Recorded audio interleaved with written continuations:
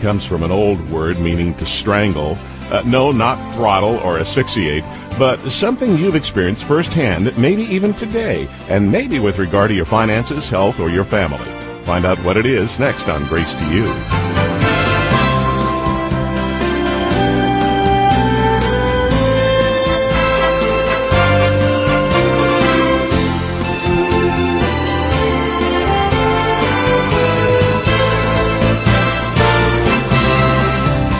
If you've ever found yourself overwhelmed, unsure, dreading what lies ahead, you've experienced that strangling effect of worry. Maybe you've felt those symptoms when your bank shrinks and you start to wonder how you'll provide the essentials for your family. Perhaps you're sick today and missing work and your paycheck. Maybe you're profoundly concerned about your children, wondering if they'll ever repent and follow Christ. Well, left unchecked, worry can quickly control you. So, how do you keep that from happening? John MacArthur will help you today in the study he starts called Anxiety-Free Living, here on Grace to You. John, you're about to touch on a problem that we know plagues many, many of our listeners. So to set the stage, talk for a moment about emotions like fear and anxiety, and how the objective truth of Scripture can be a help. Yeah, I think those kinds of negative emotions like fear and anxiety sometimes are the product of a God-given instinct. That is to say, there are some things you should fear. If a bear comes running after you, you ought to have fear. If a car comes down the road on your side, you ought to have anxiety. Those are mechanisms that God has given us for the sake of self-preservation and self-protection. We need to have a healthy fear of things that are genuinely threats. In fact, the Bible's pretty clear that we ought to fear the Lord. Pretty clear that we ought to fear judgment.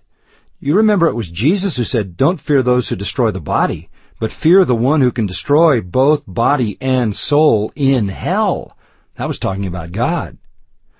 There are plenty of reasons to be anxious if there's unconfessed sin in your life. There's plenty of reason to be anxious if you're living apart from Christ and you're headed for discipline, or worse, you're not even a believer. You ought to be anxious about what awaits you.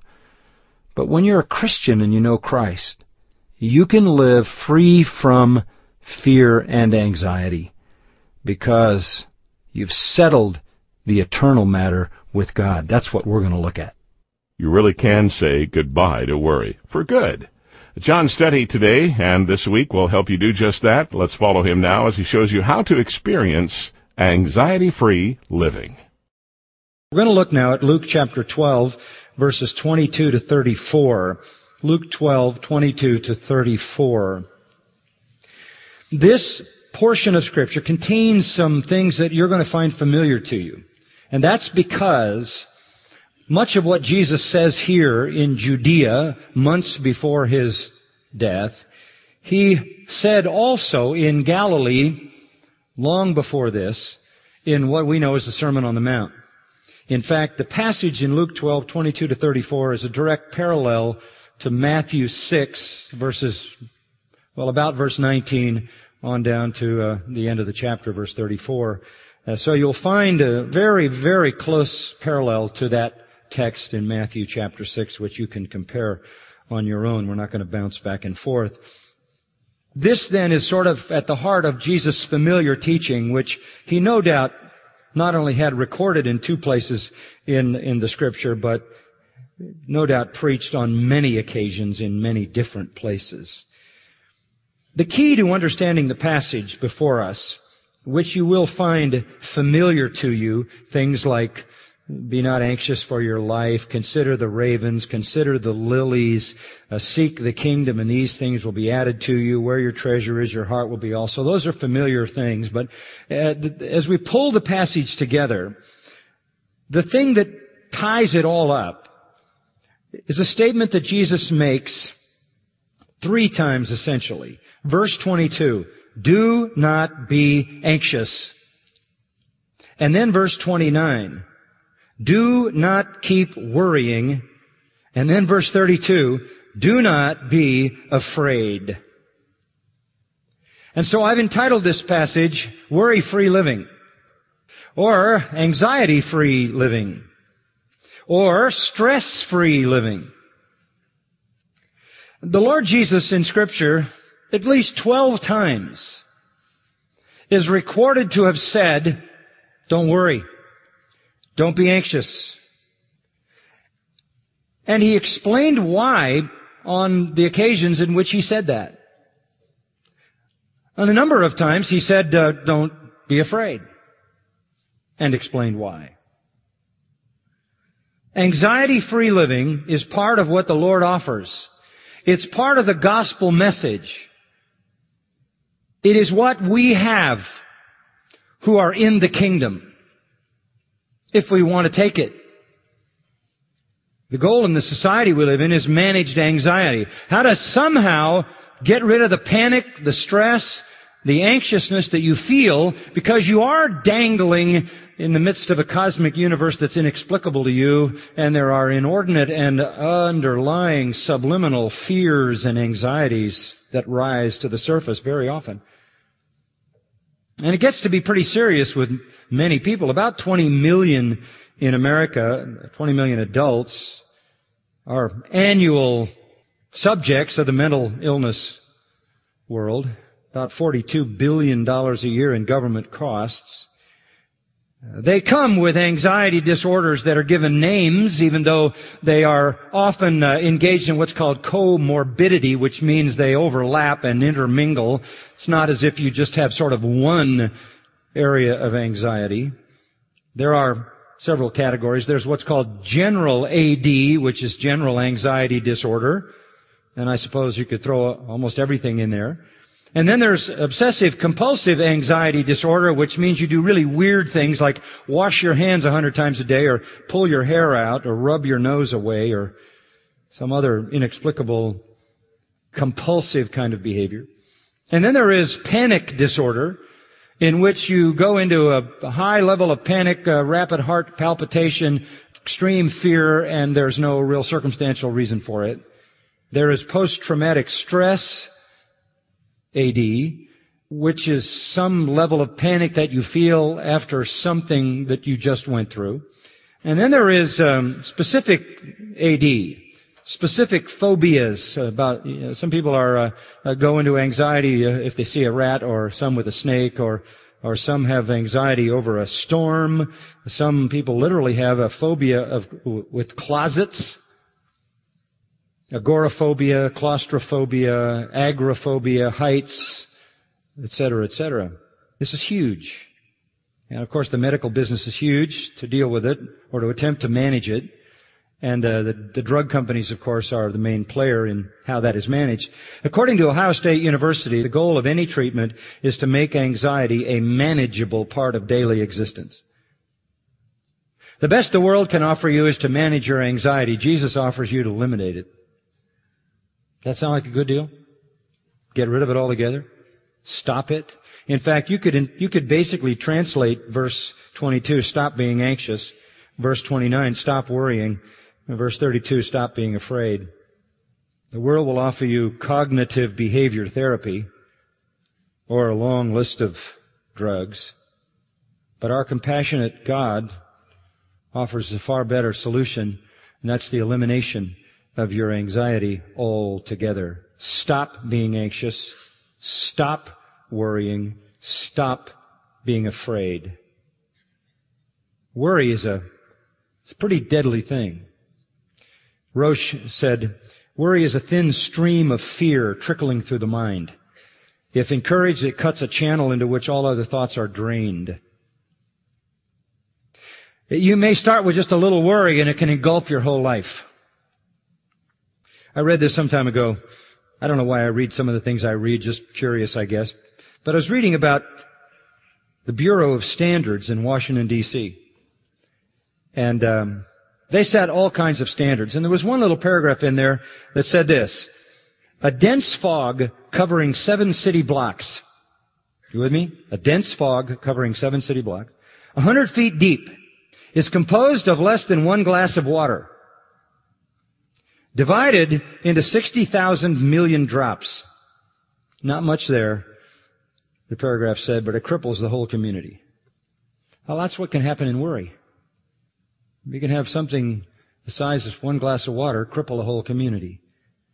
The word worry actually comes from an old German word. The English word worry, the old German word is würgen. It means to choke or strangle. It's talking about mental strangulation through fear and anxiety and stress and worry.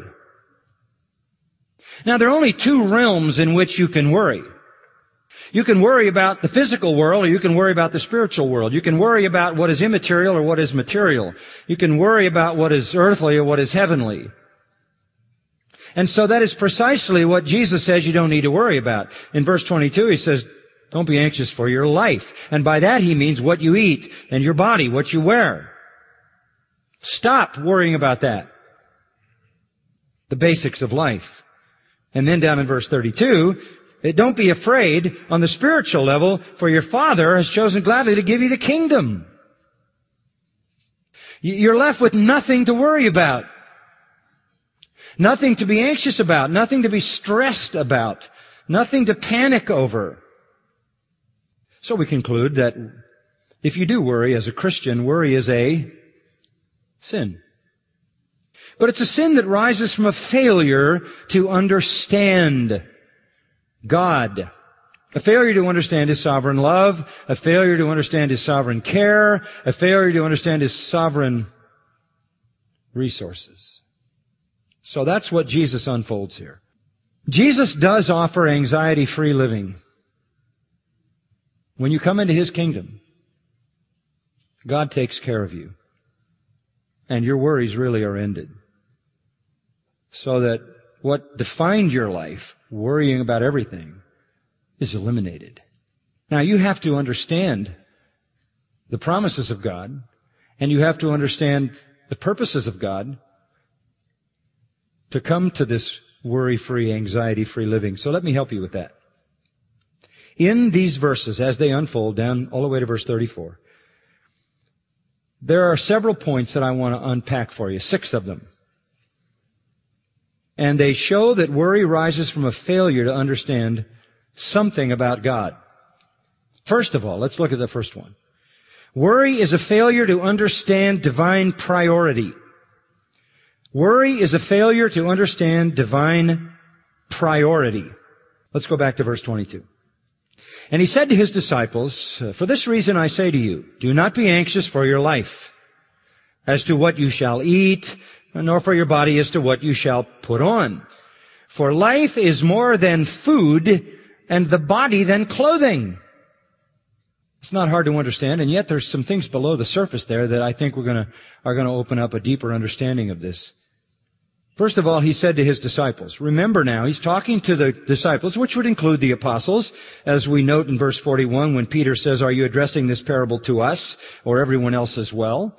I mean, the apostles were learners, but not just the apostles. There were others who had believed in Him, and there were other learners, which is the word disciple, mathetes, who were still trying to decide. He's talking to those who have decided or are trying to decide, and He's explaining to them what life in the kingdom is. The crowd is in the tens of thousands, and mingled in that crowd are those who are still open to His teaching, while the majority of the crowd are hostile toward Him. But to those who are still interested, He defines the kingdom. And He says to His disciples, picking up after the interruption, remember in verse 13, a man interrupted Him by telling him he ought to say to his brother, give me my share of the inheritance. And then Jesus gave the wonderful parable of the rich man who built bigger barns to keep everything for himself. And the Lord said, tonight your life will be required of you. And then Jesus said, you should lay up treasure in heaven. You should be rich toward God and not selfish. And that's how that story ended in verse 21. After answering that young man's plea with that parable, He resumes His teaching, but He connects the two together, as verse 22 says. For this reason, I say to you. What reason? The reason that I've just stated, verse 21. You make a choice in life as to whether you lay up treasure for yourself or are rich toward God, which is just another way to say lay up treasure in heaven. And that's how He said it in Matthew 6, 19 to 21. So you make a choice. Either you are selfish and materialistic and keep everything, or you lay up treasure in heaven. That's the choice you have to make. In Matthew 6:24, Jesus said you can't serve two masters. You'll love one and hate the other. You will hold to one and despise the other. You can't serve God and money. And the picture of slavery made that pretty clear. Being a slave was not like being an employee. You didn't go to work at 8 and finish at 5. You can do that in our society. Then you can go to work somewhere else at 7 and finish at 2 in the morning. You can serve two masters in our culture. You can have two jobs. But you couldn't in a slave environment because you were owned by the master. And there was no way a slave could serve two masters. Impossible.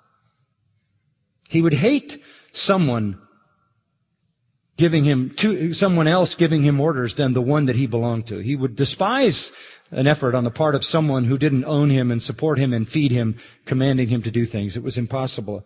And so in the spiritual realm, you either serve God or money, you're either rich toward God, or you indulge yourself, and that's the point he makes. Now, he says, for this reason, I have something to say to you. That's the transition. Because here's what they would be thinking. The question would come to their minds. They're sitting there thinking, well, Jesus is saying we ought to be rich toward God and not save money and build bigger barns and store up money and make ourselves wealthy and all of that, and ignore the poor and ignore the needy and ignore the purposes of God. But if we give it all to God, what about us? What's going to happen to us? Who's going to take care of us? I mean, we live in a dog-eat-dog world, right? Who's going to take care of us if we don't take care of ourselves? If I don't build bigger barns, if I don't take care of myself, if I don't stockpile, who is going to take care of me? I don't want to depend on somebody else. I don't want to depend on somebody's perhaps transient compassion. Well, the answer, of course, that the Lord gives here is this, that God's going to take care of you. God's going to take care of you. God is the one who feeds the birds. God is the one who arrays the grass in the field. God is the one who knows what you need. God is the one who will give you the kingdom. You just came under the care of God. 1 Peter 5:7, casting all your care on Him, He cares for you. So if He asked you to give up everything, like He did the rich young ruler, sell everything you have, give your money to the poor. Not on your life, He said. Turned around and walked away. For he was very rich. And he wanted his money, and he didn't want to give it away and depend on God. But on the other hand, Jesus said, if you want to come after me, Luke 9:23, you have to deny yourself. You have to lose your life. In other words, salvation is for people who are desperate enough to say, look, I don't care what it costs me. If you want everything I have, I'll give it. If you want nothing, that's fine too. Whatever it is, I'll give it. And even if you don't ask, like Zacchaeus in chapter 19, the Lord gives the gospel to Zacchaeus. And Zacchaeus says, I'm going to pay back everybody I ever extorted anything from in multiples. This came out of his heart. If you respond to the truth and you come into the kingdom, then you become His to care for. And in the words of the Apostle Paul, he said this, chapter 4 of Philippians, verse 11, I learned to be content in whatever circumstances I am. I know how to get along with humble means. I also know how to live in prosperity. In any and every circumstance, I've learned the secret of being filled and going hungry, of having abundance and suffering need. What's the secret? Trusting God. Sometimes you have a lot, sometimes you have a little. But you always have enough. Why? Verse 19, my God shall supply all your what? Needs. Do you trust God to that point? You come into His kingdom, and you can trust Him to meet your needs. Now, this is an issue of divine priority. Let's go back to the text, and I'll show you how this works. Do not be anxious for your life. Now, what do you mean by life? Your physical life. He explains it. Meaning what you eat. Don't be anxious about your body, what you're going to wear. Now, this deeply concerned people in Jesus' day. I mean, they basically lived to survive. There were no fast food places. And no stores to go buy the endless elements of clothing that are available to us. If you wanted to eat, you had to grind it out yourself. And cook it yourself and do all the preparation. And if you wanted clothing, you went somewhere and you bought thread and you made it on a loom and you made the fabric, or you bought the fabric and you made the garment. And if you were poor, you had a real struggle for your food and struggle for your clothing. And I mean, 1 Timothy 6:8 says, with food and covering be content. And that was what life was about. It was about getting enough meals each day to survive and the clothes you needed to stay warm and to be protected from the blazing heat of the Middle Eastern sun. But he says, look, don't worry about your life. Don't worry about what you're going to eat to support your life. Don't worry about your body, what you're going to put on. Verse 23, for life is more than food, and the body than clothing. Here's another way to say that. You exist for a higher reason. Okay? You exist for a higher reason.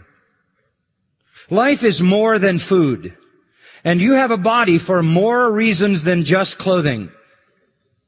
In other words, God didn't make you so that you could be like an animal. You're not just an eating machine.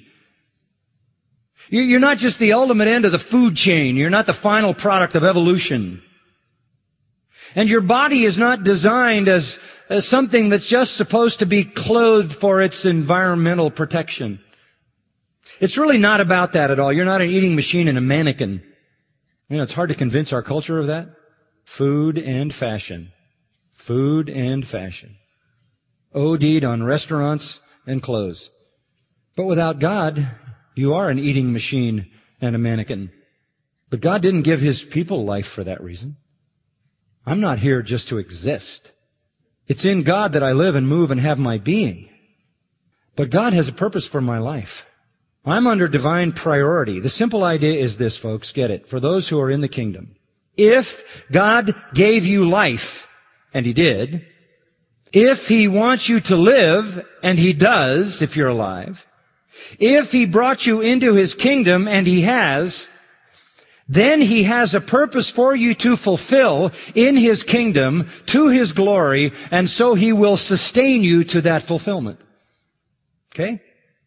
I mean, it wouldn't make any sense for God to say, I will save you, and I will give you eternal life, I'll give you spiritual life, and I have a purpose for your life, and a destiny, and a plan, and a purpose, and I've gifted you, and I've called you, and I've laid out circumstances, and man, if you can just keep yourself alive to fill this deal out, this will be really good. No. In all honesty, the people who are not in God's family come and go and live and die with no contribution to the divine kingdom. But those of us who are His are fulfilling divine purpose. And that's why you can say with the psalmist, the Lord is my shepherd. I shall not what? Want. He makes me to lie down in green pastures. He leads me beside still waters. He restores my soul. He leads me through the valley of the shadow of death and out the other side. The earth is the Lord and all that is in it, the psalmist says. So if God gave you life, and He did, if God redeemed you, and He did, if God has a purpose for your life, and He does, then He will provide what you need to survive. So be rich toward God, and you will have the promise that as you're rich toward God, He'll be lavishly rich toward you. As long as He has that unfolding plan in your life, He will sustain it. We have a life, we have a body for the purposes of God. To live to His glory, to fulfill His will, to fulfill His plan. And as long as that plan is operating, He will sustain us. You don't have to build bigger barns to take care of yourself, to protect yourself. Be wise, be faithful. Don't be foolish, be a good steward. Do some planning for the future. But you're not the one who has obligated Himself to your care. God has. No need to hoard so that you can survive in the future. You will be sustained by the Creator until His purpose for your life ends. He'll feed you till the very, very end. You could divest yourself of everything you have. That wouldn't change God's commitment to sustain you until it's your time to enter into His heaven. So you have to understand the priority, right? And the priority is spiritual purpose. If you understand that, if you understand God's gifted you, He's called you, He's regenerated you. He's put you into His family. He's put you into a place of witness and ministry and service. And all He wants you to do is live to His glory. And He will take care of your life. Your life is not about food. Your life is not about clothing. It's not about making sure you can survive. That's God's commitment. That's the priority.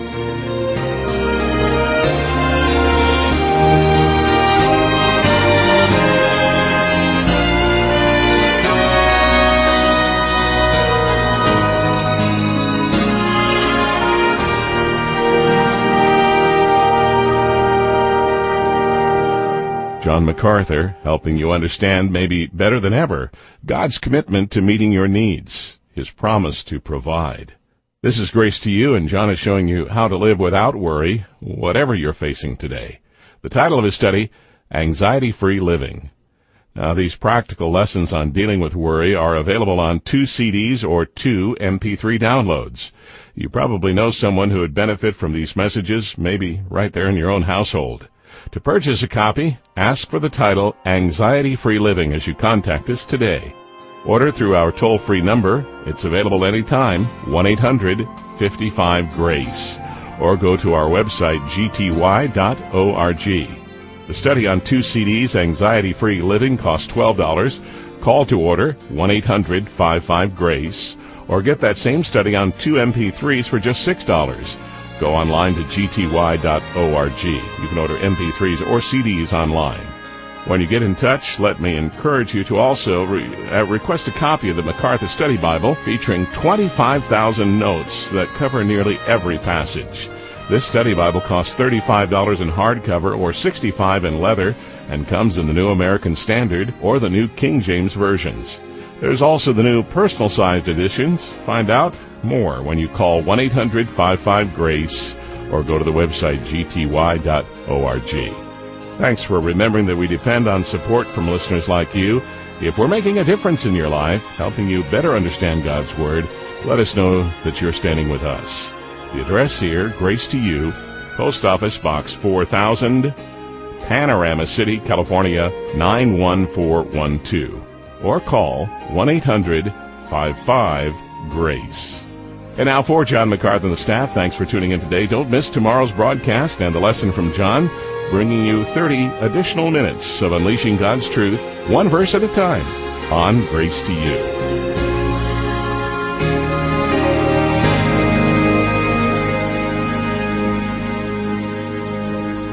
You know, the world has plenty of lightweight advice for coping with anxiety, but God's Word gives real answers. John MacArthur shows you more tomorrow on the next Grace to You.